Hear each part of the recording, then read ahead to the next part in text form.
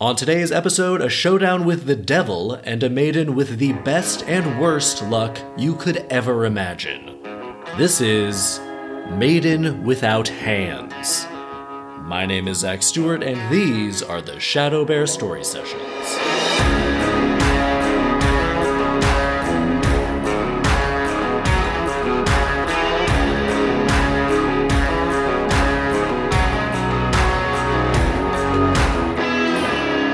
Welcome to the Shadow Bear Story Sessions, the podcast where we appreciate how much better and more entertaining folktales and fairy tales used to be back when they were super dark and totally insane. I've got the most true to the original version of Grimm's fairy tales that I could find, and we're going through each tale front to back. We'll figure out the real, often unintended lessons each story teaches, and at the end of each episode, I'll adapt the tale into a movie or TV show. So let's not waste any time and get right into today's tale, titled Maiden Without Hands. They're really not messing around or getting fancy with the title. There's no metaphor here. It's exactly what you think it is. We begin. A miller who was so poor that he had nothing else but his mill and a large apple tree behind it, went into the forest to fetch wood. While there, he met an old man who said, "Why are you torturing yourself so much? I'll make you rich if you promise to give me what's behind your mill. In 3 years, I'll come and fetch what's mine." The miller thought to himself, "That's my apple tree." So he said yes, and signed it away to the man. When the miller returned home, his wife said to him, "Tell me, miller." So she doesn't use his name, she just calls him by his job. It's a bit impersonal. "How did all this wealth suddenly get into our house? All at once I've discovered our chests and boxes are full of money." "It's from a stranger I met in the forest," he said. That's never a good thing to hear. "He promised me great wealth if I agreed in writing to give him what's behind our mill." "Oh, husband," his wife exclaimed in dread, "this is terrible. That was the devil.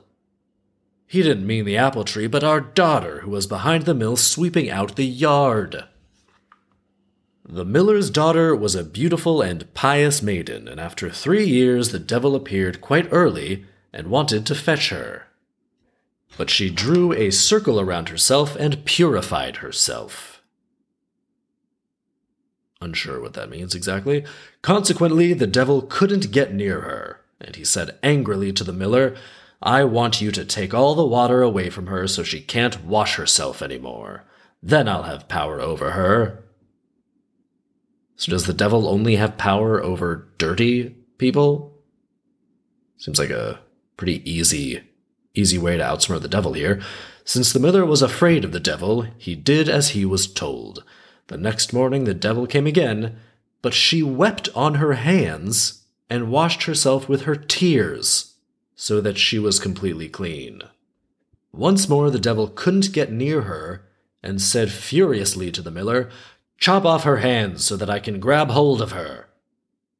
The miller was horrified and replied, "How can I chop off the hands of my own dear child? I won't do it." "You know what?" the devil said. "Then I'll take you instead if you don't do it." The father was so terribly scared of him that in his fear he promised to do what the devil commanded. He went to his daughter and said, "My child, if I don't chop off both your hands, the devil will take me away, and in my fear I promised to do it. Please forgive me." "Father," she answered, "do what you want with me." Oh, fuck off. First of all, the devil's trying to take her away anyway. At this point, just let him take you instead. Just let him take the miller. If he takes the miller, then the girl will be spared.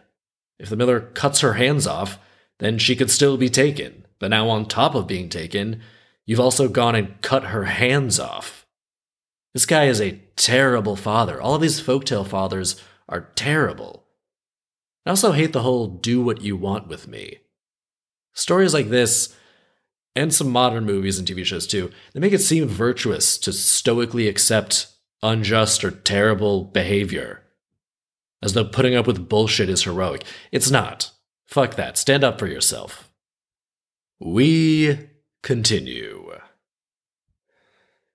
Then she extended both her hands and let him chop them off. The devil came a third time, but she had wept so long and so much on her stumps that they too were all clean. So he lost any claim he had to her. How does that work? Firstly, I don't really get how crying on yourself purifies you and protects you from the devil. It seems like a lot of people would get out of their deals with the devil if crying got them out of it. Everyone probably cries when the devil comes for them. Never heard of the devil be like, oh, they're crying, I can't take them now. All right, you can keep your soul. What is this 3 strikes situation? If the devil fails 3 times, you can go free? Never heard of that before. She cried on her hand stumps on his 3rd attempt, and the devil was like, just forget it. Mythology has led me to believe that the devil is pretty persistent. I don't think he'd give up this easily, but all right, I guess we're in the clear now.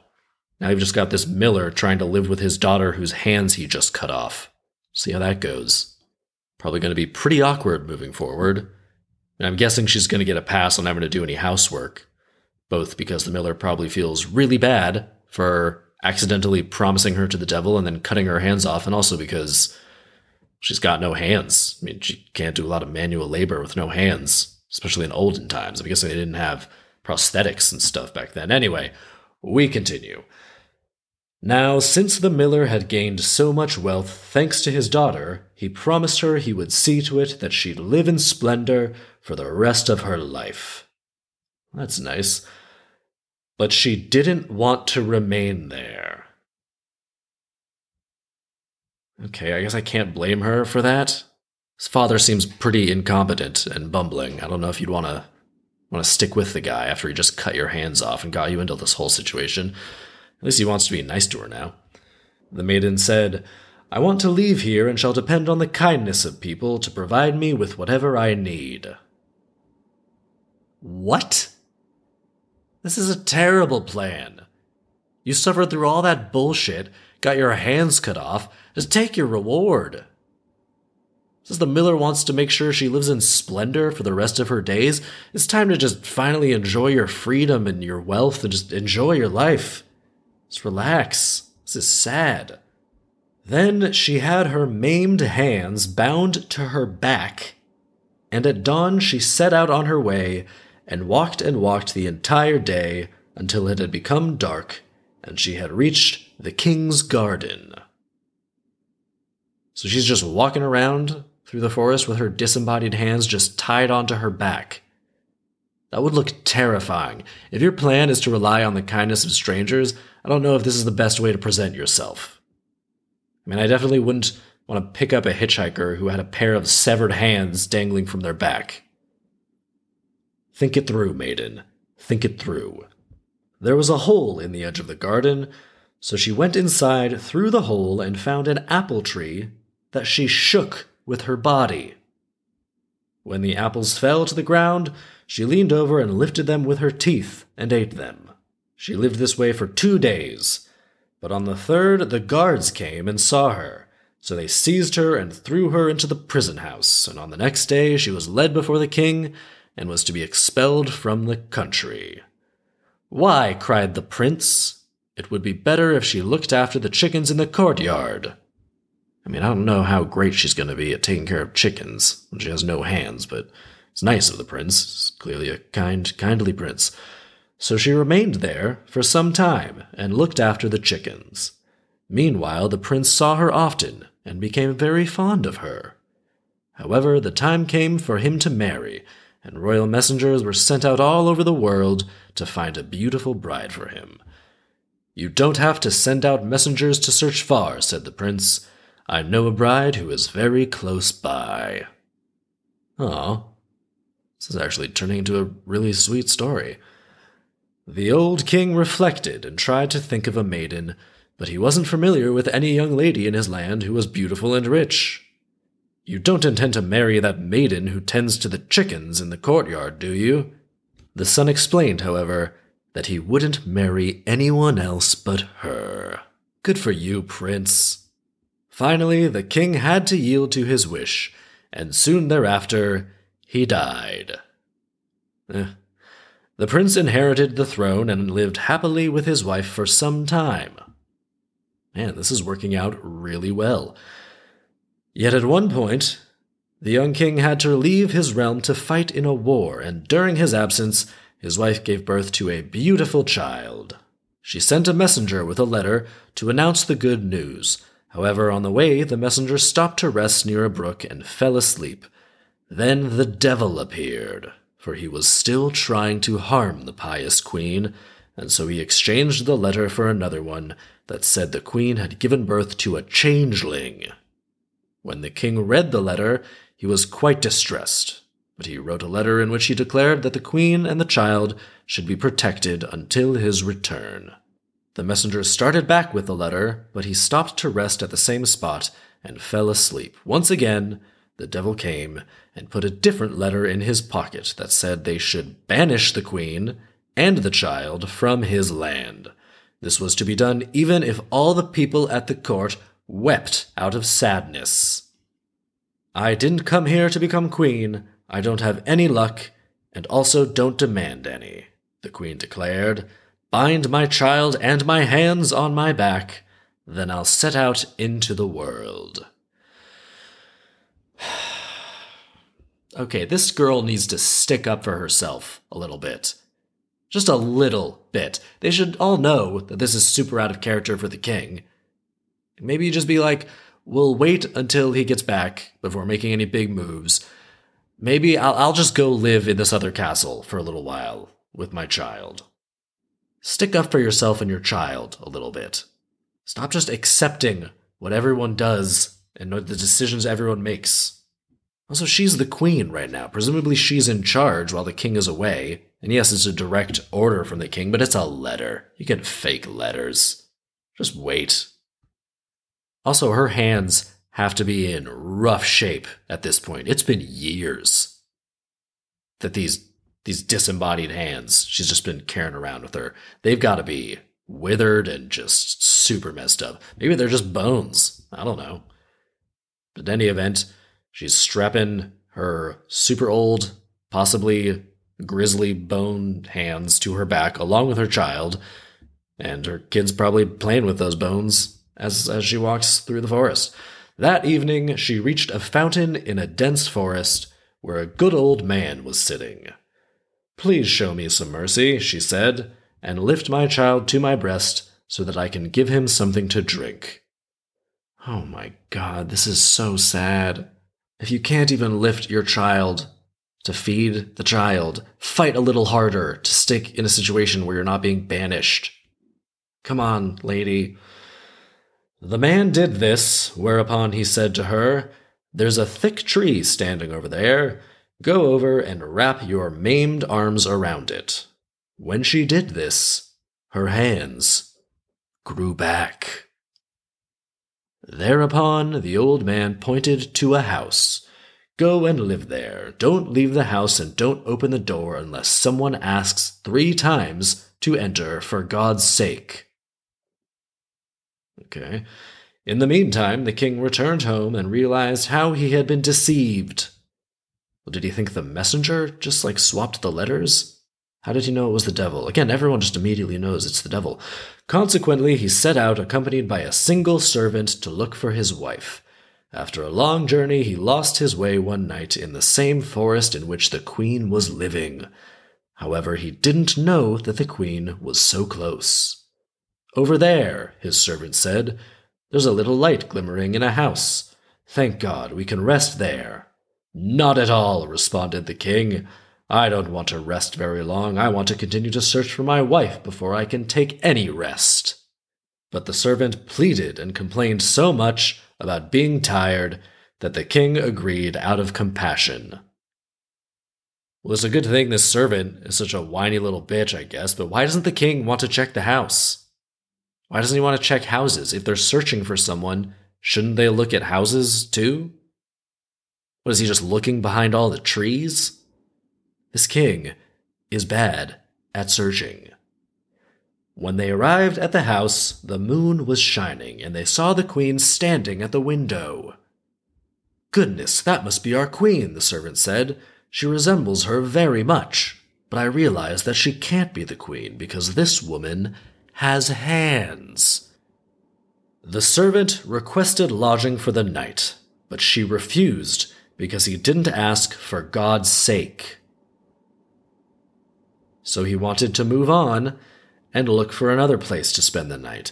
Then the king himself stepped forward and cried out, "For God's sake, let me enter." "I can't let you enter until you ask me 3 times for God's sake." She just told him about the 3 times thing?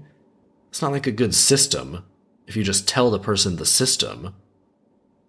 If someone's like, "Don't open the door for anyone unless they knock 3 times," and someone comes up and just knocks once, you can't be like, "I can only open the door for you if you knock 3 times.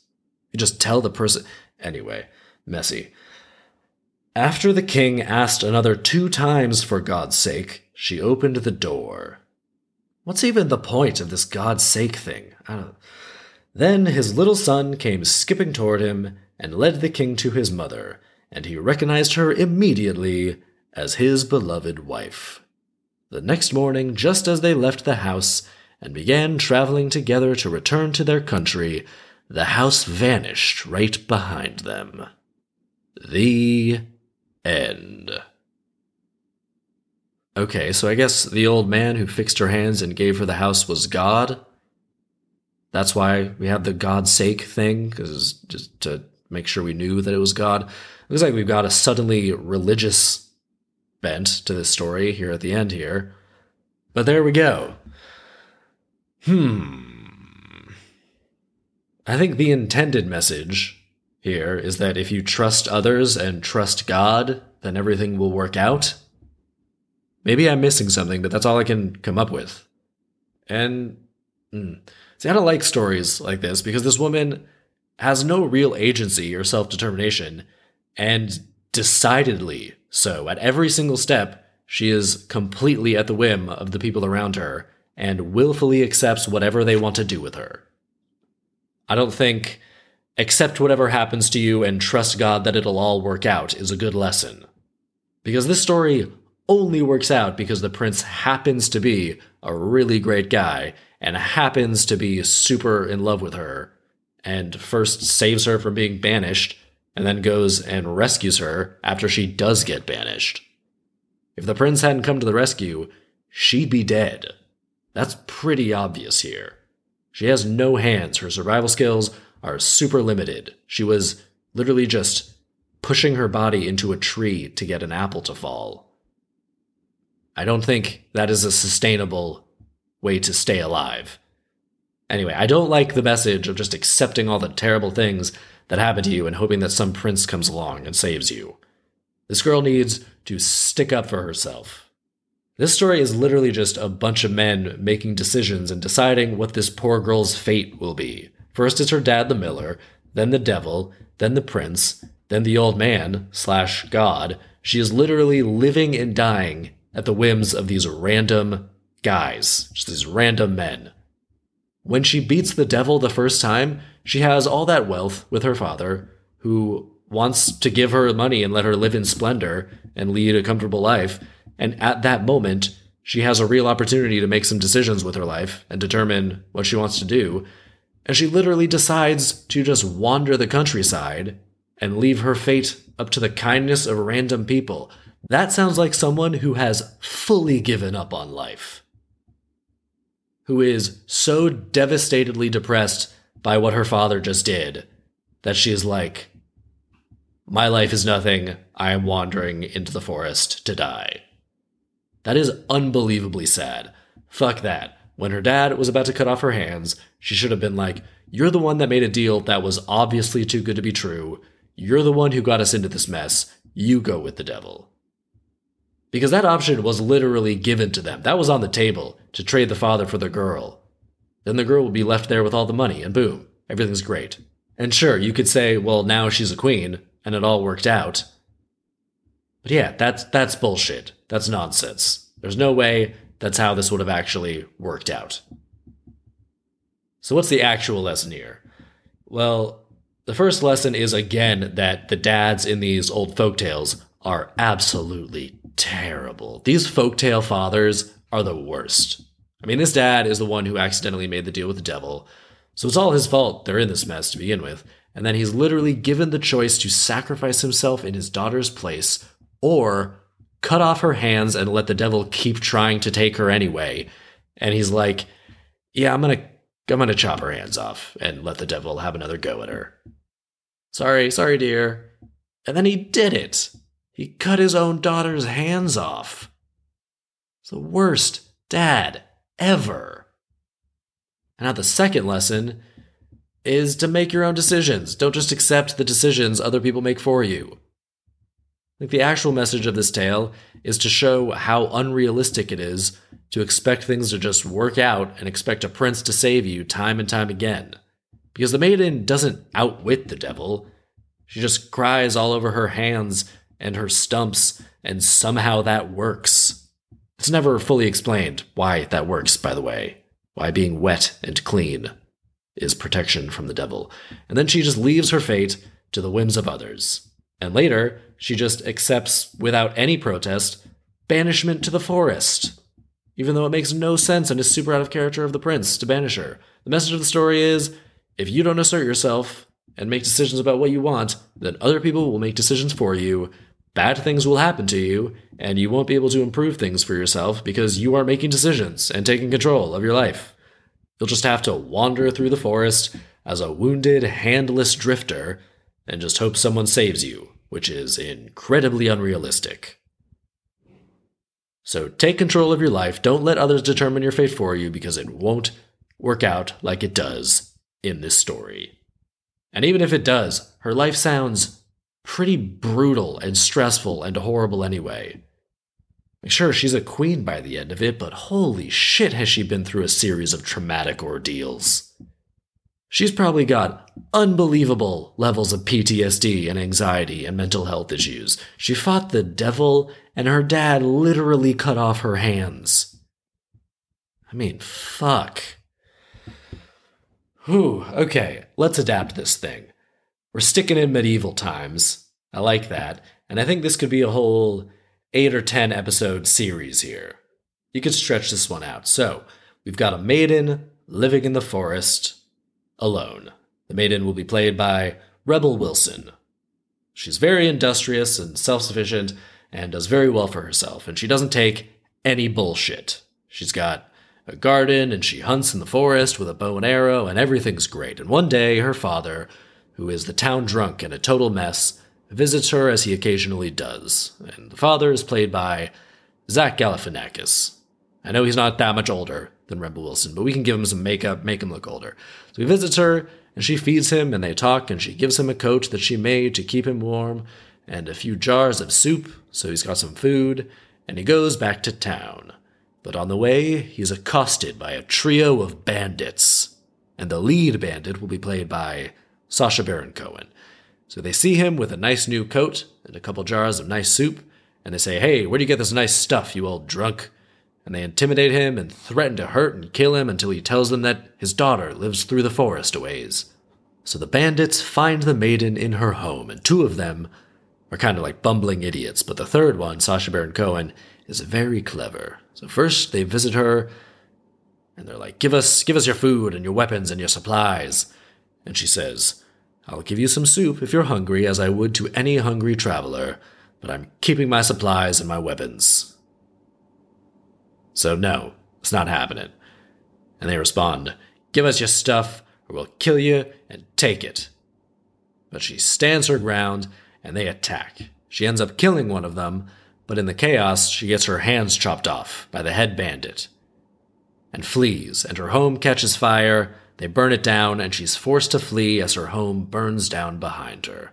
And the 2 surviving bandits swear vengeance upon her, shouting into the forest as she flees. She escapes, with some money in her pockets, thankfully, and makes her way to town. She stays at an inn, and impresses the old owner of the inn with the way she breaks up a fight between a bunch of rowdy patrons at the bar, in spite of having no hands, which is pretty impressive.